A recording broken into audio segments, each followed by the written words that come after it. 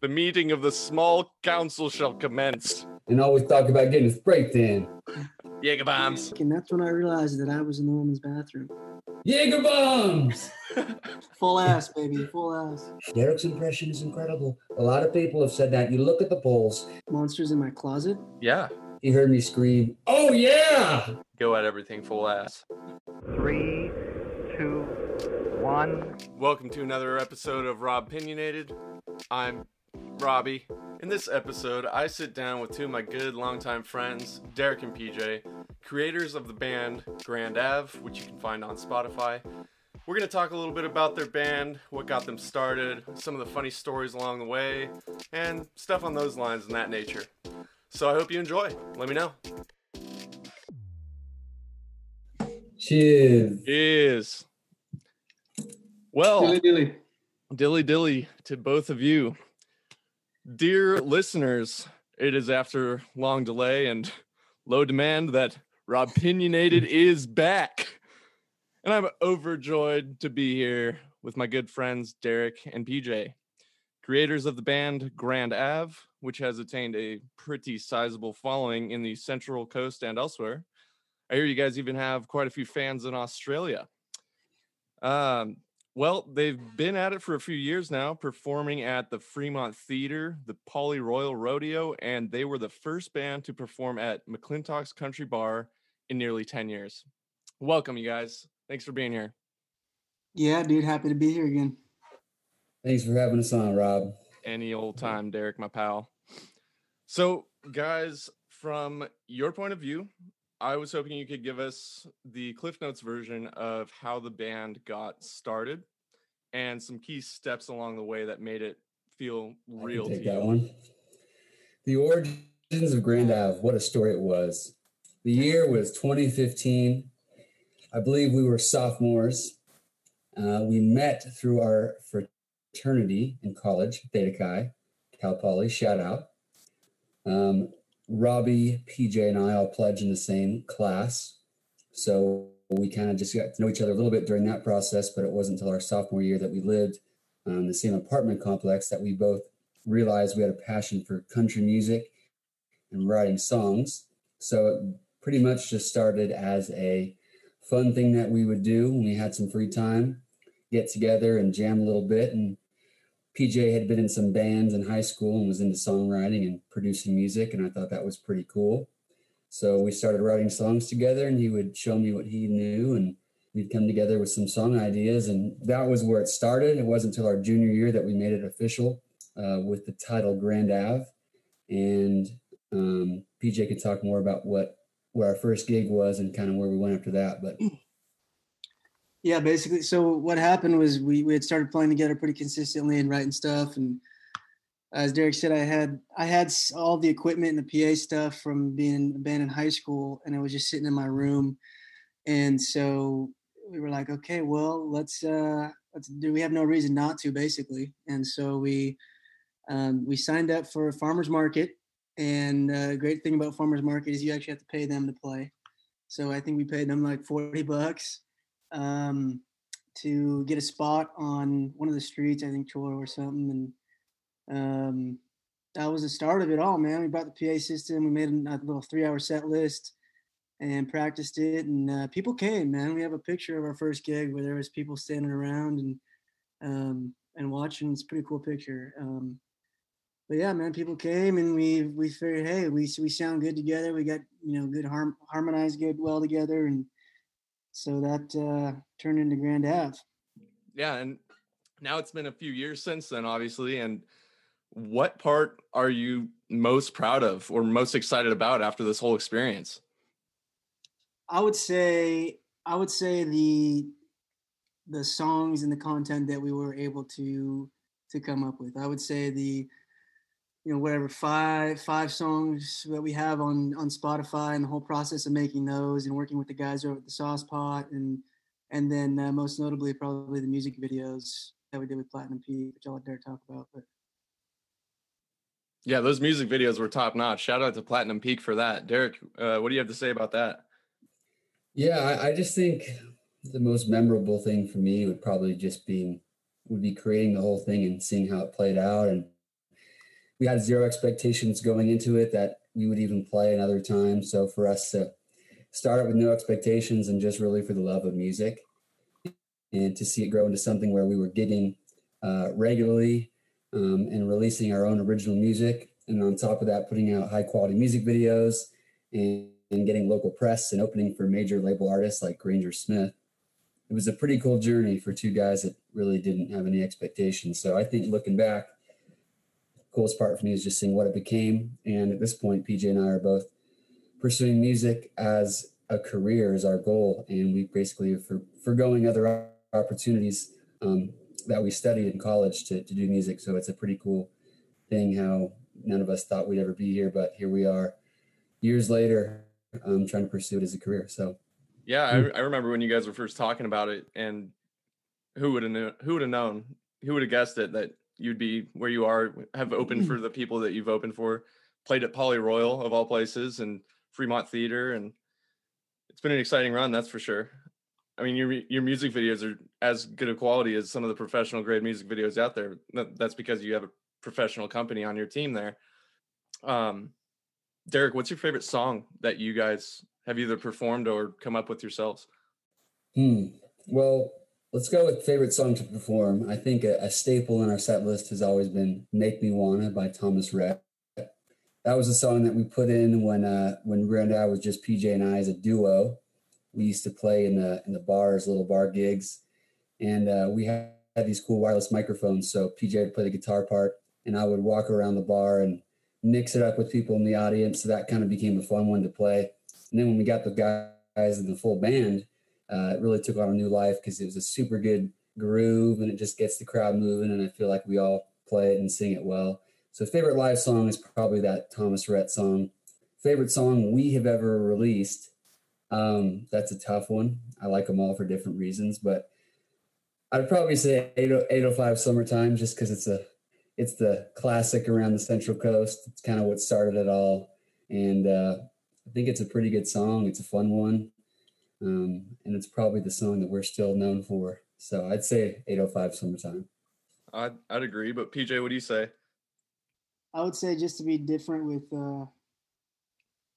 Derek on that one. I like always loved playing "Make Me Wanna." I think we both really loved playing that song. It was always kind of like, okay, we finally made it to this song. Like the nights were good, you know what I mean? At the end of that 3-hour set, I think playing "Sweet Caroline" was always a good one because, I mean, you'd be standing in blast and there's a big window behind you and you're playing "Sweet Caroline" and the people that are in line to go to the bar next door at Motav are, you know, still singing along or saying what's up. So that was really cool just to have a song where people got that involved. But I think the songs that are my favorite are honestly some of the ones that never got released or never got attention, you know, songs like "Shower Sex" and, you know, I mean, there was plenty of them that we would come up with. "Naked Stranger" in my T-shirt. That will never be released either. So never be released. Getting the inside scoop here.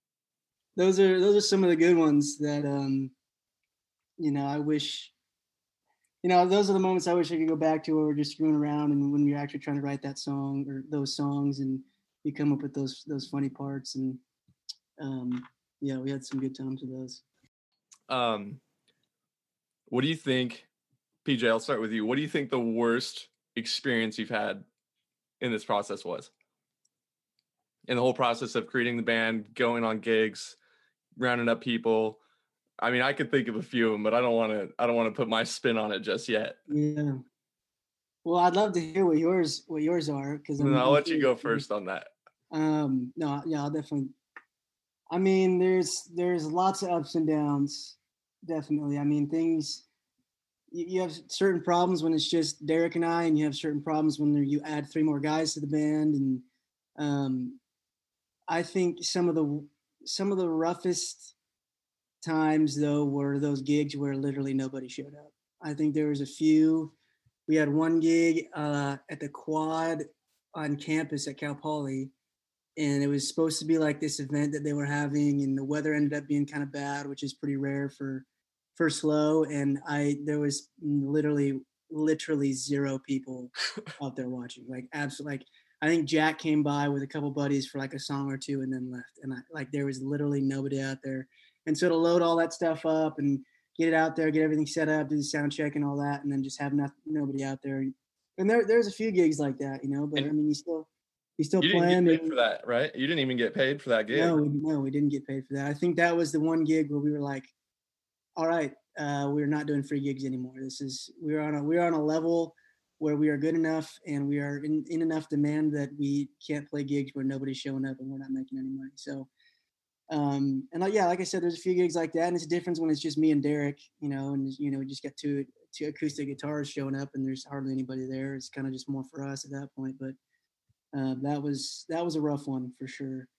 And then just having two guys at the front of a band and trying to figure out our roles and complementing each other's strengths and weaknesses and trying to that wasn't an easy process. It was kind of a push back and forth, a grinding process where it was like, okay, well, you're better at this and you're better at that, and that's kind of something that we had to learn the hard way because we were both growing and learning in that space at the same time. So there was stuff there, and then obviously like I said, when you add three guys, then you had three more schedules that you got to work with. You had three more level of musicians that you got to work with. So there were, times in that where you get frustrated with yourself, you get frustrated with each other, you get frustrated with the other guys in the band. And, at the end of the day, you just got to remember why you're doing it. And I mean, when you're on the roof of AGR playing a gig and all that stuff just fades out the back because, it's nothing more fun than that. So yeah, we should go back and tell us a little bit more about that. But Derek, what do you think that your worst experiences were like? Man, PJ, I mean, he said it right. There's a lot of highs and lows. And you hear about band drama when you're just a normal person reading it in the news or whatever, and you think it's dumb. But it really exists. It's a real thing, man. Managing people's relationships and, like PJ said, different roles in the band and strengths and weaknesses and egos. It's very real. It's like you're in a relationship. You are in a relationship to a certain extent with one person. Or we had a band full of 5 people, so it is difficult. Ups and downs, times of frustration, being pissed off, and other times where it's just pure joy when you're playing a great show. What stands out to me is one of the worst moments was we had a gig at McClintock's. It was, I think, our 3rd time playing there, and the time before we played was literally my favorite show of all time. We crushed it. We rocked the place. They were so happy to have us. There was a line out the door a mile long. That was like one of the longest lines I've ever seen at that bar too. Yeah, we kind of rolled in there, coming in hot. We all decided to wear matching overalls, looking cute. And we had the most technical difficulty that I've ever seen a band have. Anything that could go wrong went wrong. PJ's pedal board, which is very critical to the whole thing, how he gets his guitar tones, decided to take a crap halfway through the gig. So we had to take a break and literally trying to splice wires together and wrap them in a crowded, dimly lit bar. And then we got it working and it'd be like, oh my God, we're saved. And then 5 minutes later, it would go out again. We had a terrible mic feedback issue. One of the mics just stopped working. So we sounded like crap. And at one point, PJ had to go take a crap. So I was left to sing a song where usually he sings the chorus and I sing the verses because he has a little bit higher range than I do. So I didn't realize this when we started the song. So when we got to the chorus, it was horrible. I was basically between shouting at the top of my lungs like a Michael Jackson, or singing it super low. And people at one point literally said, aux chord. And it threw me for a loop. I was not expecting that. So that threw me off. And we left pretty dejected, pretty disappointed in ourselves, and easily the worst gig that we've ever played. And PJ's just sitting on the crapper, humming along, having a great time. Yeah, the funny part about that one is that if you know McClintock's or anything about a bar, really, you know that the line for the bathroom is super long. So I had no idea what the next song was, and it ended up being Tequila was the song that Derek was attempting to sing. And I was right about to go into the bathroom, and I heard that it was Tequila. And it was one of those moments where I was like, I can't just ditch this line and go help sing this song. So I was just listening to it from afar and just kind of laughing to myself because that was kind of the tipping point where it was just like everything had gone wrong. And it was, one of those moments where you're just giggling to yourself like, oh my God, this is the cherry on top of this whole night that we've had. And, but it makes for a good story. And I always love playing in McClintock. So. Yeah, thanks for sharing that with us, you guys. I remember being there when you two got your first ever piece of fan mail. Can you tell us a little bit more about that? I was thinking about that today because where I'm at is neighboring up to another apartment, but I'll let Derek tell that story. I don't even really remember. I think you probably know better than I do. Well, I think I can't remember exactly what it said, but at this point we were practicing in the garage at Choro. We were paying you guys like what, $80 a month or something? I think it was like 40 to 50. It was 40, just 50. enough for a couple bottles of Stoli. What we got all the time is that lemon Stoli. Paying you for some booze so we could. That was absolutely foul, and you had it on deck every time we had it on tap. House. And it was not foul. It was delicious, but oh man. Anyway, so yeah, we were paying you guys however much to play in the garage at Choro. Excuse me, and Choro was right in the middle of slow basically, so it wasn't quiet at all. We had a full drum kit and until we got the electric kit, but we had a full drum kit and everything, the whole PA system set up in there, and so it was loud, and we had people come by and say, hey, you guys sound good. And then at one point Piff came downstairs with a letter in his hand and it said, hey, I found dear residents of Choro or dear Grand Ave, I found a gig for your shitty band. It's at like Johnny's School for the Deaf. It's like somewhere locally. They just absolutely roasted us, like in the most polite way, just like sincerely your neighbors. Yeah, and that was the first piece of fan mail that we ever got, I think, and very memorable. I don't know if we have that somewhere, but we should have kept that for sure. Well, I hope whoever wrote that is listening at some point. That made my whole day when you guys got that letter. Johnny's School for the Deaf. I mean, if they heard how it sounds, oh man, then I don't blame them. For everyone that doesn't know what that song, is, if you heard that song now, though, they'd probably like it. Well, yeah, but anyway, how it sounds, quote, how it sounds, unquote, was one of the early songs of Grand Ave, and before being fixed, it was terrible. Well, it wasn't totally terrible, but listening to it a million times was terrible. It became a meme. It became a meme in the friend group. Yeah. But that's the thing about writing songs is they suck for a long time when you start out. I mean, I cringe when I listen to some of the songs that we wrote early on. It's like, oh my God, this is terrible. So it's a process, and luckily we're able to go back and rewrite how it sounds, and it's actually in a place where it sounds pretty good. It sounds pretty good. Yeah, but, it does. I remember, I think the first song that PJ and I wrote together was a song called "Feel It." Is that right, PJ? Man. Yeah. Oh man, it was just. I'll sing the hook. I wanna feel it too. I wanna feel it with you. Let's not sing any more of it, but I think we get the gist. So we were at like a bonfire or something with all the buddies, and we're like, hey, we wrote this song, we're gonna play it for you. And then we played it, and everyone just like, cool, man, yeah, that's a song. You're correct, it is a song. The classic, oh yeah, I'm your friend, I don't want to break your heart, but that song sucks. Well, having been there since day one, I definitely was one of your guys' biggest critics. So I'm happy to have been there for you when you needed someone to tell you how bad you were. Yeah, it does help. And still waiting on my spray tan, but one of these days. I'm just going to send you a bottle of tanning lotion at some point. I need it. I need it desperately. The days are getting shorter. For the listeners that don't know, Robbie was our fake band manager.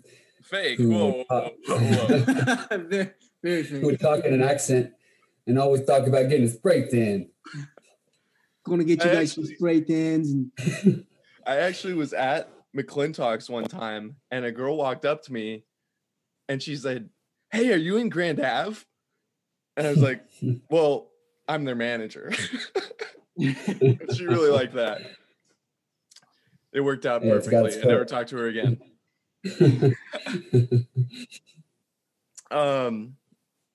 Yeah, that's some. I'm really loving the stories. I want to kind of keep them going before I get into some other questions. Do you have any other stories of Grand Ave, not personal stories, but Grand Ave stories that you'd want to share, other than what we've already discussed? Because we've only touched on the surface of it right now. You know, it's just, I'll never forget the first time that we ever practiced together. It was like life-changing for me because I had never played with a band before. I'd always just been like a bedroom musician or playing with PJ Acoustic. So the first time I ever plugged my guitar in and played with a full band and had the bass there and the drums and other guitarists, it was like, oh my God, this is so cool. I really, kind of in that moment, I was like, wow, I really enjoy this. This is a huge passion of mine. Like you can't get this feeling doing anything else, at least for me. It's that much of a rush, a thrill to be able to play with other musicians, and it's just a real treat and a real privilege. So that was a game changer for me, playing with the full band.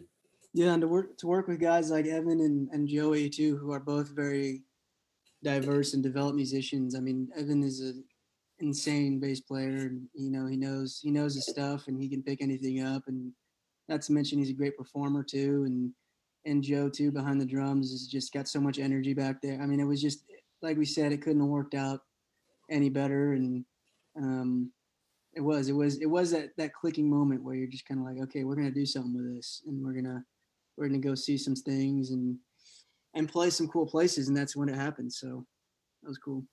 Yeah, it was good times. It worked out really well for you guys, and made a lot of good memories for a lot of good people out there in SLO, myself included.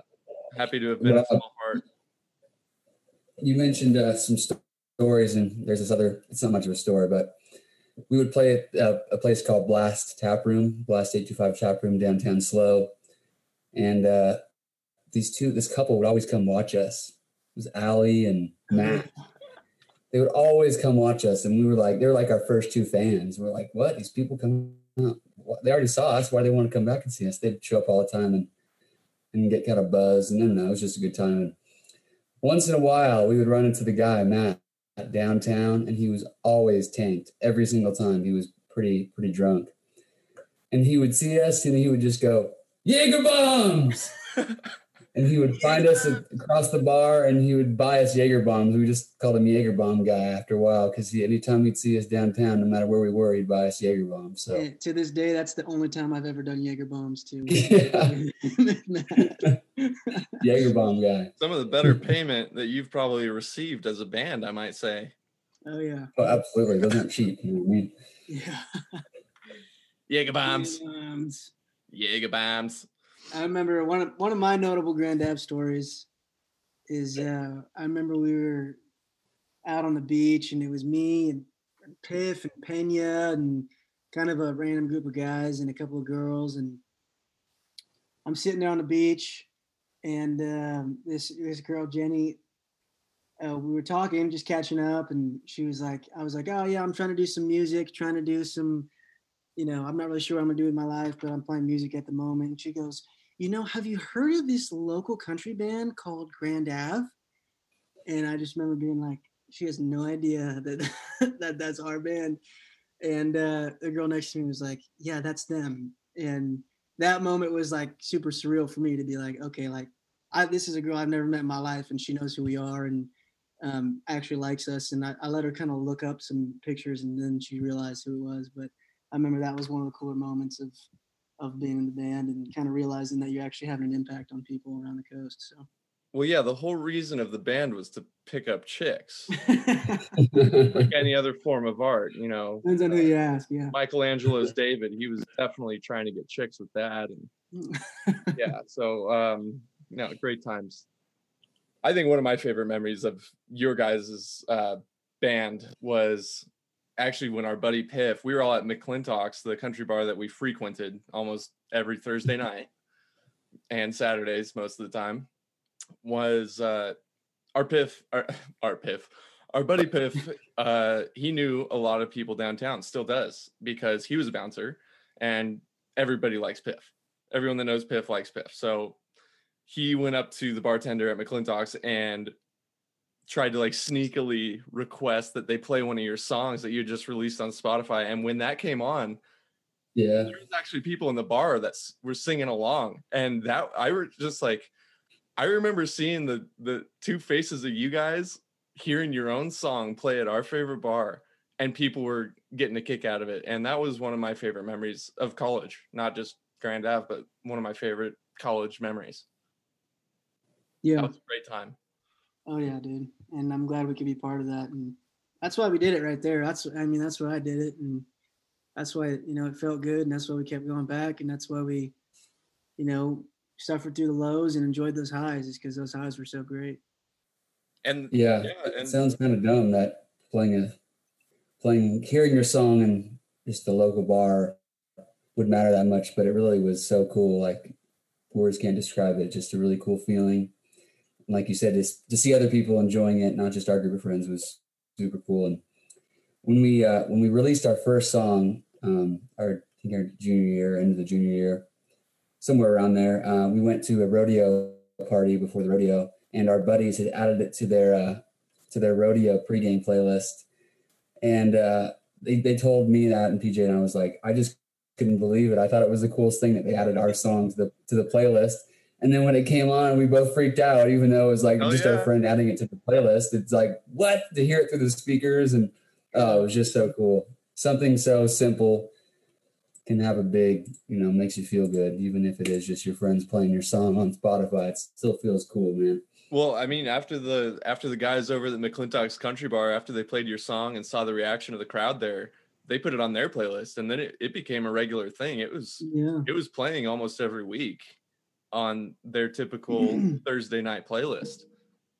And then eventually you guys got to be the first band to perform there in nearly 10 years, if what I understand is correct.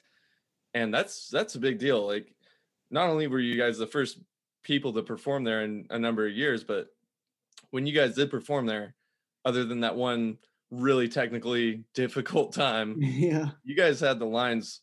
I mean, the music was so loud that you were hearing it all the way on the other side of town, and people were lining up to see it. I remember that vividly, and I remember having a hard time getting back in, and I'm pretty sure I tried pulling some strings, being like, oh no, I know these guys, like, trying to cut line, and I think it actually worked for me. The night was a little hazy, but those were some great times. Yeah, man. I think that too, for Derek and I, that second gig at McClintock's where they hyped us and we killed it and stuff. We were both out of SLO. We had both moved out of SLO, and we were sitting at the front porch of the Platinum Peak House, or the Hustler House at the time, Hustler High at the time. And the morning after, and just kind of sitting there and just talking about it and kind of basking in that moment and reliving it, and just, those are the kind of moments that reinforce that feeling of, is this something that I could really do? Is this something that, I want to, like, obviously I love this, and, like, these moments make it worth it. So, just having those conversations and having that moment and having those laughs, those were huge. And I think, with every gig that we did, it just got more and more apparent that we were going to end up where we are now. So.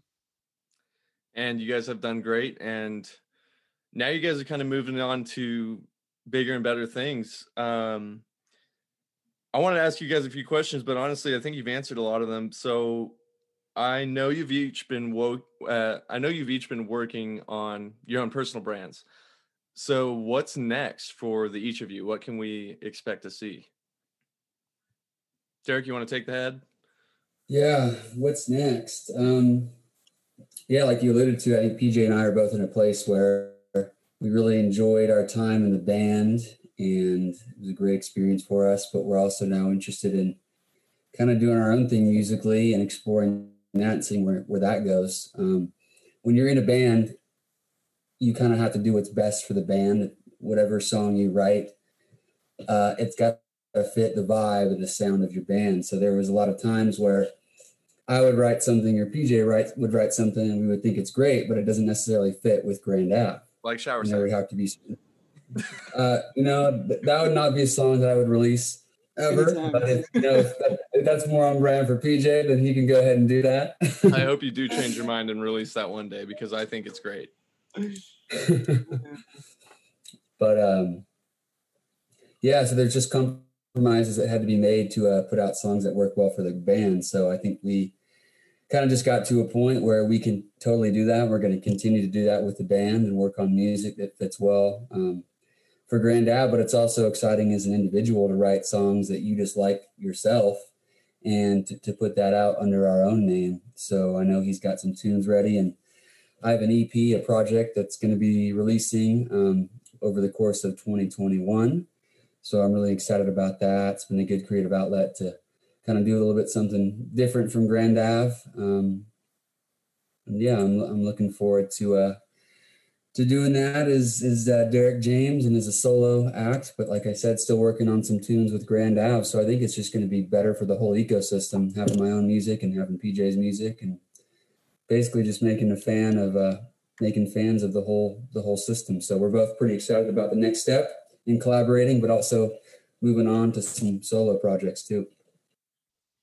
I agree with Derek there, and like you said, we both grew a lot through Grand Ave and as artists, and we both kind of figured out what sound we wanted. And I think when you really listen to Grand Ave's songs, you can hear that over the course of time of where we kind of developed into and how we turned into the band of what it was. And I mean, like Derek said, we're still writing songs. We got another song in the works right now for Grand Ave that we just both were like, hey, this would be perfect for the band. This fits the vibe, and having that following already is a huge thing. And it's obviously not as involved since we're both in different places and the band is in a different light, but both of us have developed a lot as musicians and a lot as producers as well. So we're able to, deliver more high quality music and, kind of develop that. And we wanted to save that for the band as well. And,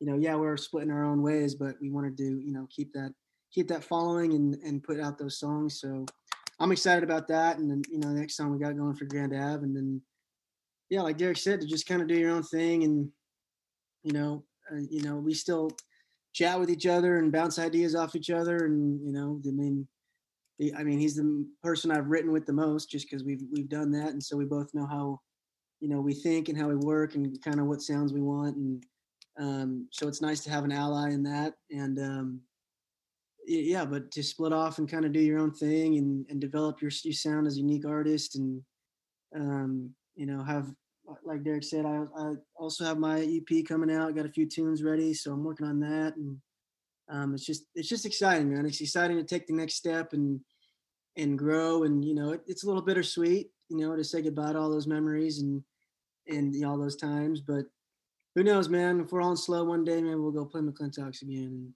and rock the house or something. I hope that day comes. Yeah, who knows? I'm sure it will. You never know.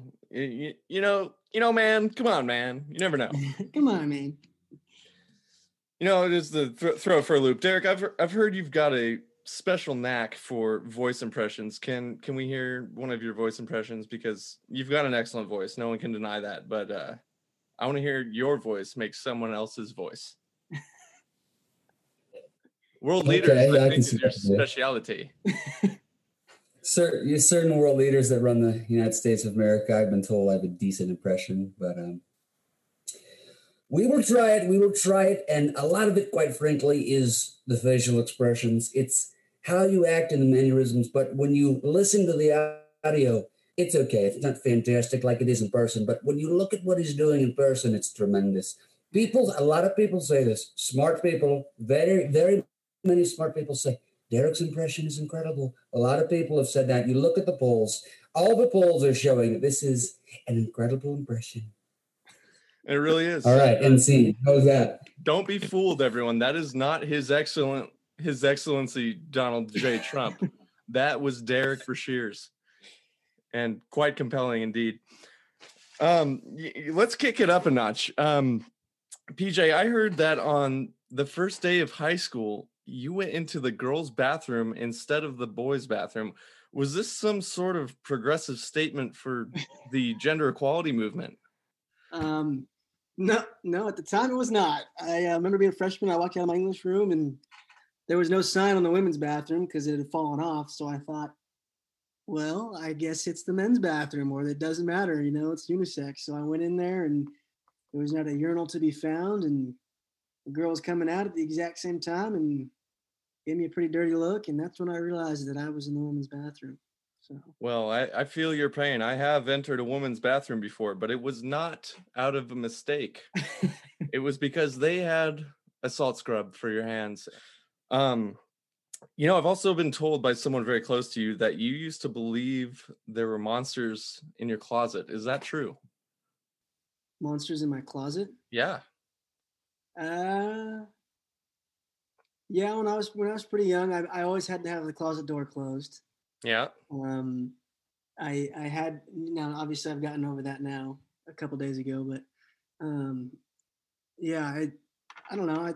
My closet was a walk-in closet and it was always dark. So, and then my sister scared the shit out of me in the closet one time, so that didn't help at all. But yeah, and she's actually the one that told me about the monsters in your closet. I'm sure she was. Yeah, she also told me that you hid behind the couch when you first watched Pirates of the Caribbean. Is that true?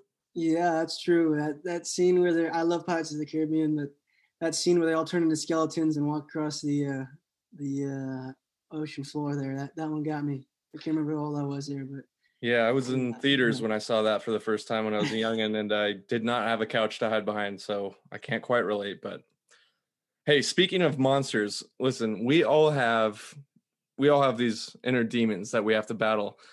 Derek, I've heard you actually have video footage of you battling some of your demons. Can you tell us more about that? Yeah, so I'm an avid sleepwalker. I sleepwalk daily. And do you count your steps when you're sleepwalking?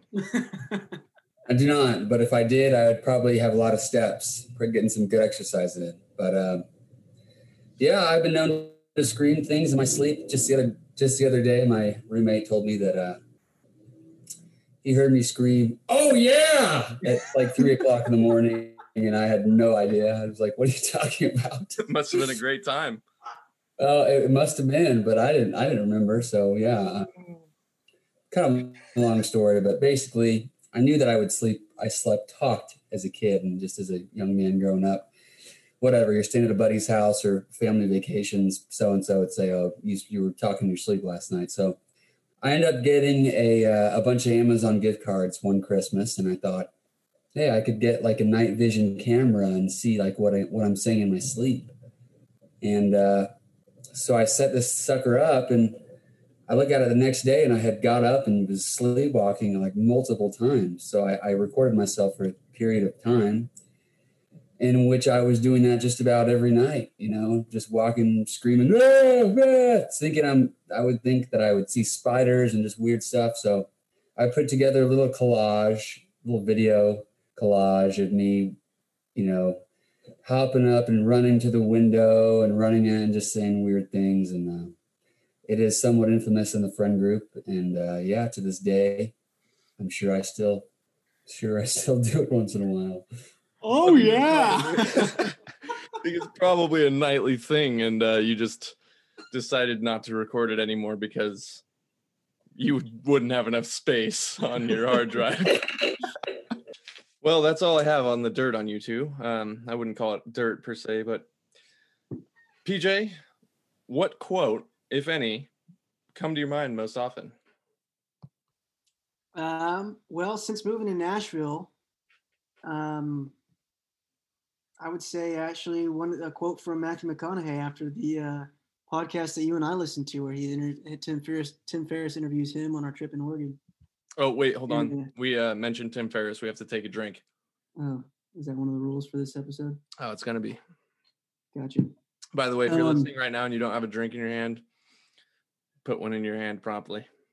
A quote that comes to mind would be from Matthew McConaughey from the episode where Tim Ferriss interviews him, and he's talking about going to film school and telling his dad that he was going to go to film school. And just because I kind of had a similar moment, with my dad and coming to Nashville, where it's kind of out of the normal, and he had a college degree, I have a college degree, and you kind of go in to do something that a dream that you want to chase, and his dad just said, okay, just don't half-ass it. And that's kind of what I've been thinking about a lot lately. I have it written down on my whiteboard in my room to just don't half-ass it. I just think there's a million quotes out there that I try to live by, but that's just plain and simple and to the point. And it's especially out here where you've got so many people hustling and trying to make it happen, is just don't half-ass it. So yeah, I hope you go at it full 100% ass. Full ass, baby, full ass. Full ass. Go at it full ass. If you take anything away from this listen today, go at everything full ass. Okay. Derek, if you could go back in time to give your younger self one piece of advice, what would you say? And when would you say it too? Growing out your hair is not a good idea. It ain't gonna look good. For a little back. Hey, we all told you that, dog. We all told you that. Derek grew out his hair to quite some length. I spent a long time. You weren't the trying to only grow one, out my might I hair. add, that grew out your hair. I'd grow it out and get it and I'd cut it back and I'd grow it out, and I just thought it was going to look good, and then I just went for it, and then whatever, a year and a half later, I just looked in the mirror like, yeah, this doesn't look good. So I just cut it off. But no, it's a joke.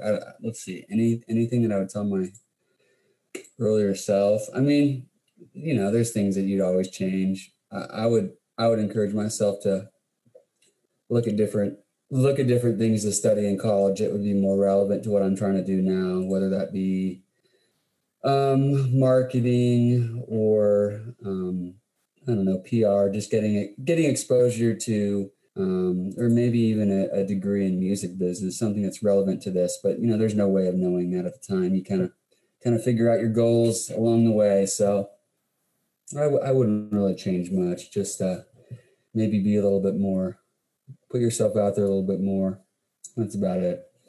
I think we all struggle with that sometimes. PJ, what about you? Any information that you'd like to give to your younger self, if you could? I would say to my younger self, probably around my junior year, to just listen to your gut. I would have said, trust yourself. Because at that point in time, I was in a place where I didn't really trust myself, and I was trying to figure that out. And I think looking back, my gut was always right. I knew it was right in my gut. And, that comes to life and in music and in, relationships, and everything that I was involved with at the time was just that I wish somebody kind of would have smacked me around. And I mean, you guys did at some points, but just kind of been like, hey, listen to your gut, because your gut's right, and trust yourself. So. Man, my gut only ever tells me if I'm hungry or not. But what about you, Rob? Yeah, Rob. What about you? If I could give advice to my younger self, actually, this kind of ties into something Derek wanted to ask me about. I knew that I wanted to be a pilot from a young age, right? I kind of kept that inside, but I've known since a young age that I wanted to be a pilot.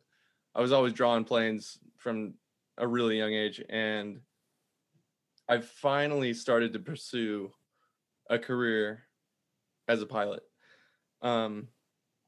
It's taken me a long time. I got caught up in the whole go to college, get a 9-to-5 job, and make enough money to do what you want to do, instead of just do what you want to do and find a way to make you some money doing it, like you guys are doing with your band and your personal brands. You guys are making money doing what you want to do, and that's impressive for you two. You guys have both made money doing what you want to do, and that is very impressive.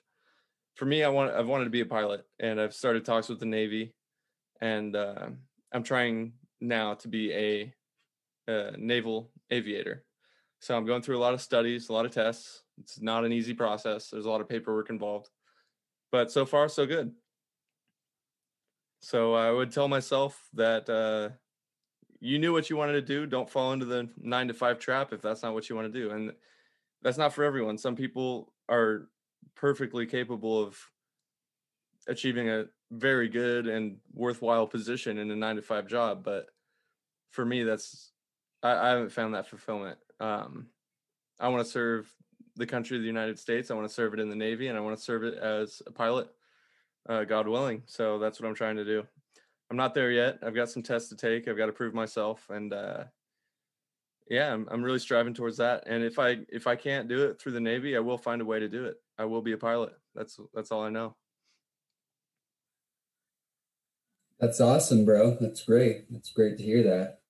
Because when you were going through that period of doing 9 to 5, it just always didn't fit you because you're such an ambitious and adventurous, outgoing person. I always just thought it was, of course, you're capable. You're a smart, capable person. You could totally do it. But I'm glad to hear that you're looking to pivot and follow that, because I think that's more suitable for your personality to do that kind of thing. So that's, as a friend, we're very stoked for you that you're going for it, and it's cool that even if it doesn't work out with the Navy, that it's still something that you're gonna do. So that's a great attitude to have about it.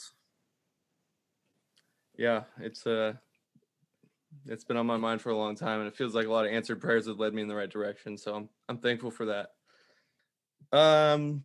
Yeah, what's some really bad advice that you've received over the years? Like, what's some really bad advice that you've heard?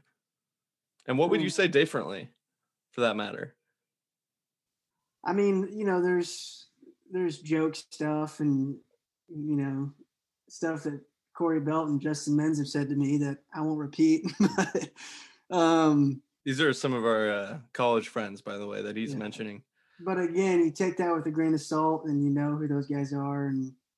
And both of them are very smart individuals, might I add. But they have very big personalities. A man named Corey Belt once told me the greatest piece of advice. He said, "It doesn't matter what kind of car you drive, just the size of your arm hanging out the window." And I try to live by that each and every day. And that's why you do like 30 bicep curls with your left arm every day with like 50 pounds. I don't train any other piece of my body except my arms. Well, that's all that matters, is the size of the arm hanging out the window. I think it's one of those things that where you take everybody's, in a group like ours that is so close in college, which I don't think a lot of people have. Yeah, we're lucky for that. I think we all know each other's flaws, and I think in most situations I could probably tell you what both of you are going to say. If I come to you with the same question, I could make a pretty good guess on what Robbie's going to say and what Derek's going to say, and so I can take it all with a grain of salt, knowing who it's coming from and why they're saying it and all that. So. You do know us both very well, so you've heard a lot of our responses over the years, and you can kind of put it in your head what we're going to say. I want to ask you guys, let's see, if you were asked to do a TED Talk on something, what would you choose as your topic? Or in other words, other than music, what is something you care about that you want to share with other people? I would say relationships. I see you laughing, Durkee. I would say relationships just because I've had such a variety, and I don't just mean with women, but I mean with friends, and I mean even like we were talking about earlier, Derek and I's relationship with the band and my relationship with the other guys in the band. I feel like I've had a wide scope of relationships with people, with girls, and so I think I have, not to toot my own horn, but I think I have some credibility to be able to say, hey, not only do I, kind of know about this, but I lived it, and this is what I did wrong. And, I would hope that you would do something different. And that's what my TED Talk would be about, is just trying to help others and prevent them from doing the same thing. And I think in a lot of those situations, it was easily preventable, but, that's just how it went down. And I think I would have enough to speak about and enough to share about on that topic. So, yeah, I agree. Outside of music, I don't think I would have enough credibility to talk about anything, but well, let's it's forget just something about I love credibility music. for a second. Let's just talk passion. What do you think you would want to talk to other people about if you could? If you had the credibility, let's say. It's kind of like fake it till you make it, but not necessarily fake it. Do your best in something and kind of just go for it, and you'll kind of get farther than you think. And that kind of goes hand in hand with the music thing. Because, later in college, people would think, oh, it's that guy in the band, or oh, it's the musician or the singer, where I never ever thought of myself as that. I was just some dopey guy that would sing in the shower, sing around the house. And then some time passed and I put effort into something, and I wasn't necessarily faking it, but I was new to it and didn't know much about it. And pretty soon in other people's eyes, I was a singer per se. So it would probably just be about that line of thinking of, don't always hold other people into such high regard because they're doing something. Oh, I can never be like that singer, for example. Oh, they're so good, they're so talented. They're not even like me. They're just something special. But really, everyone's a person, and if you want to do something, you can take small, actionable steps and find the information you need to at least have some shred of success, depending on how much work you're putting into it, whether that's success in your friend group, success locally, in your state, whatever. So fake it till you make it kind of thing, but also put work and effort into something that you like, and you can achieve it, and you can be more credible than you think. Finishing up questions for you folks, fellas, for ladies. Is there anything you've changed your mind about in recent years? Like anything big that you've come to a conclusion on that has changed your mind? Yeah, I would say that I just don't know anything. You're going to go through that phase when you're younger, and you sure don't. I don't.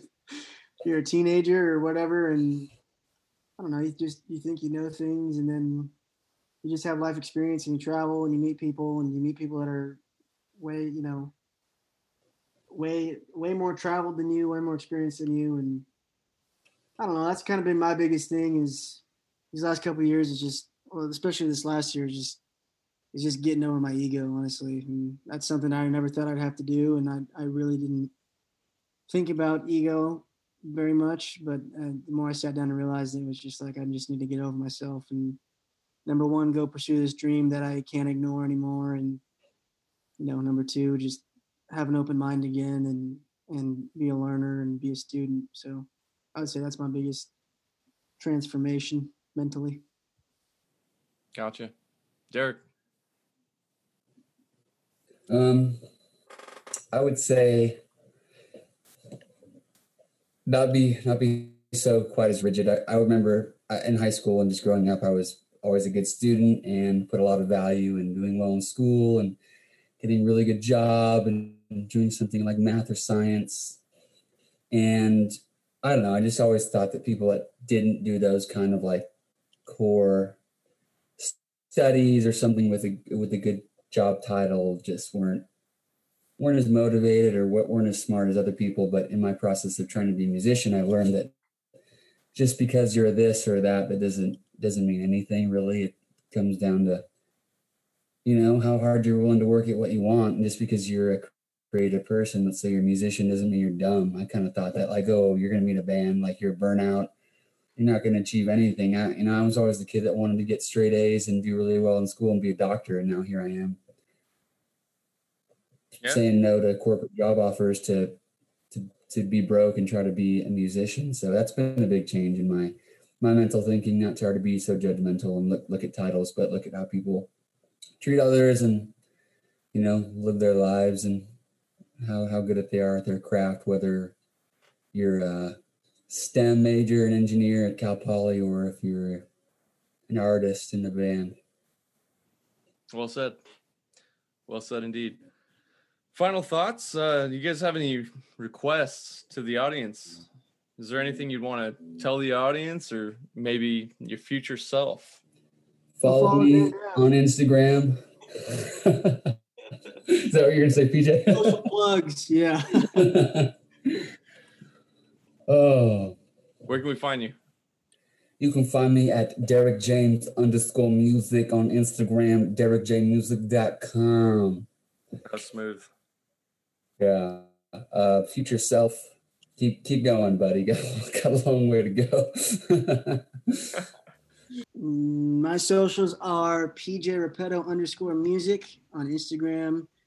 Go follow Grand Ave if you don't already, because that's where our collective work will be, or PR Entertainment and PRentertainment.com. You can find everything Rob Pinionated there as well as some other art forms and other artists and everything Grand Ave is doing as well. So, yeah, thanks for having us on, Rob.